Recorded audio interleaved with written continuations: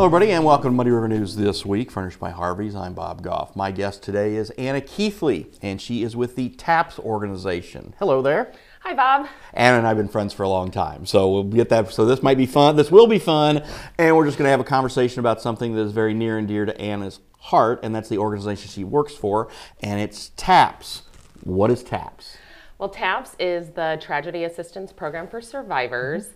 We offer support to military families after they have a death in the family.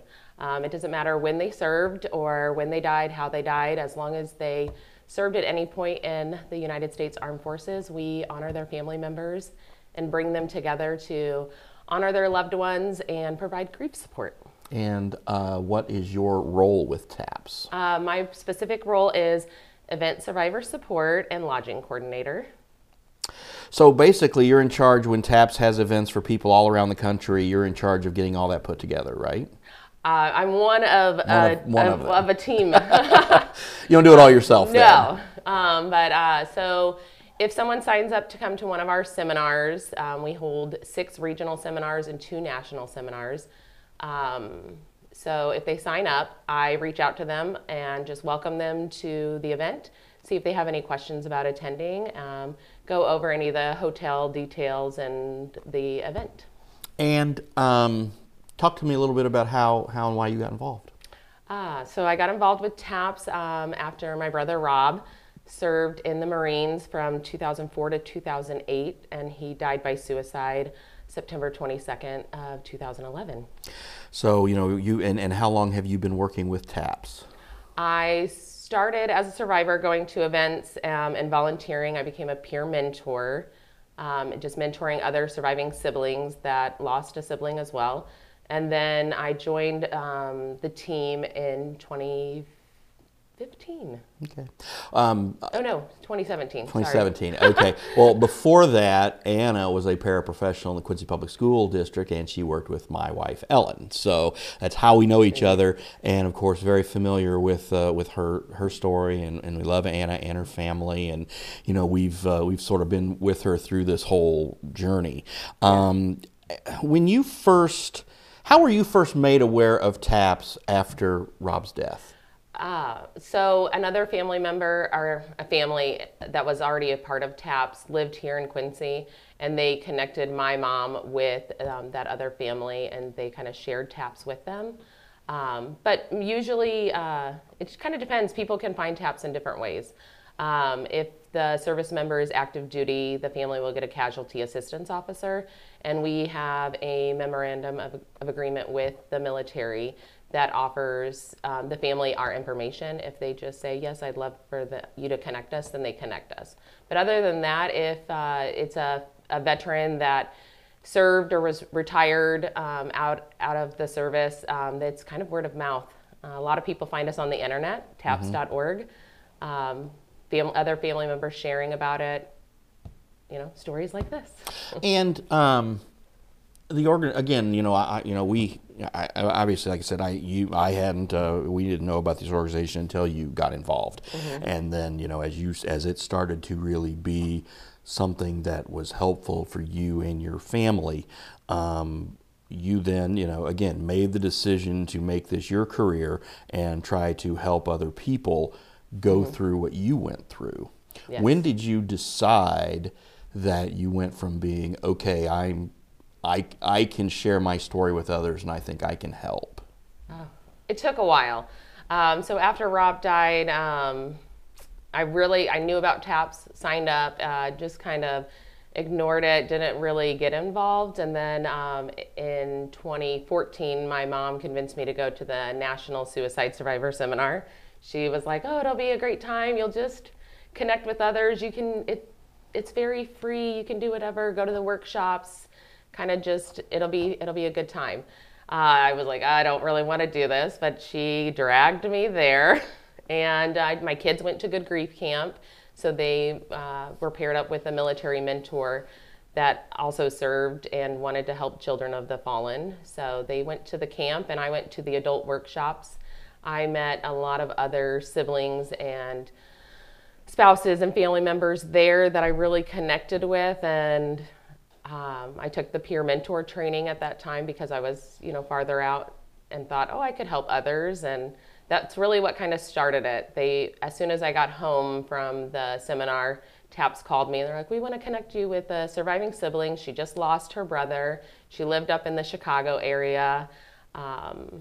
And we just really connected just over the phone, just chatting and talking. And then it went from one mentee that I was talking to 3, 4, 5 connecting. And I was like, this is really amazing. Just us siblings getting to chat together and get to know one another, share our story.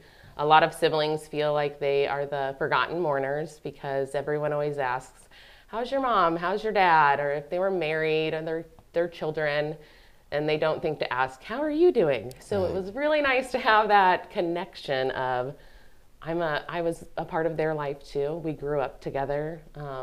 Rob and I were only 3 years apart. So it was nice to feel like somebody saw me and realized what I was going through.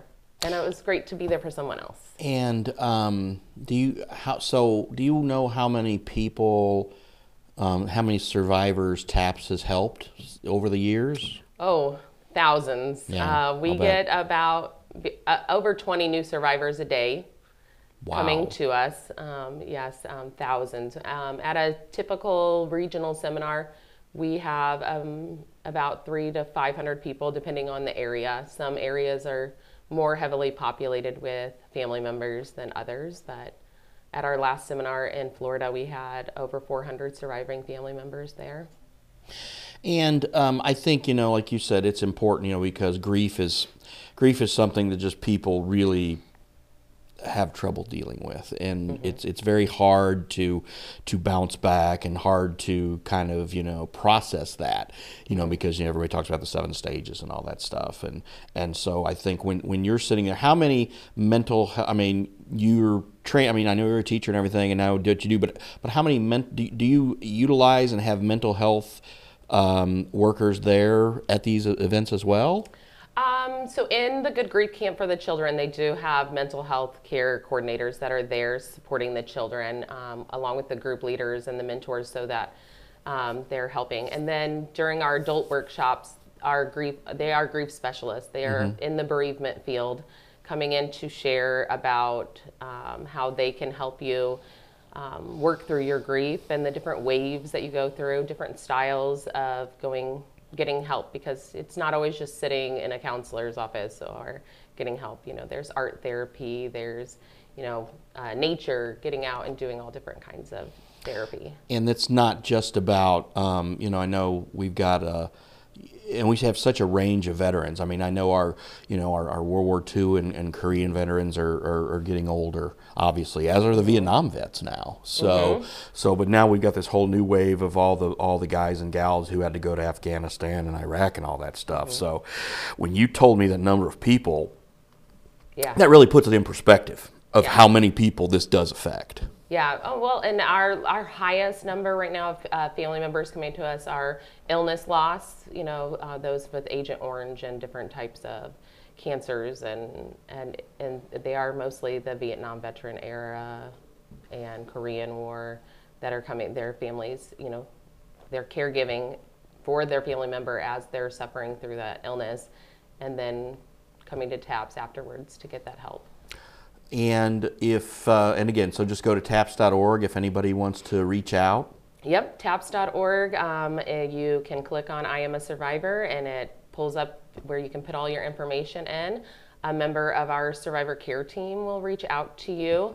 They are all survivors. They link you up by relationship as close as possible.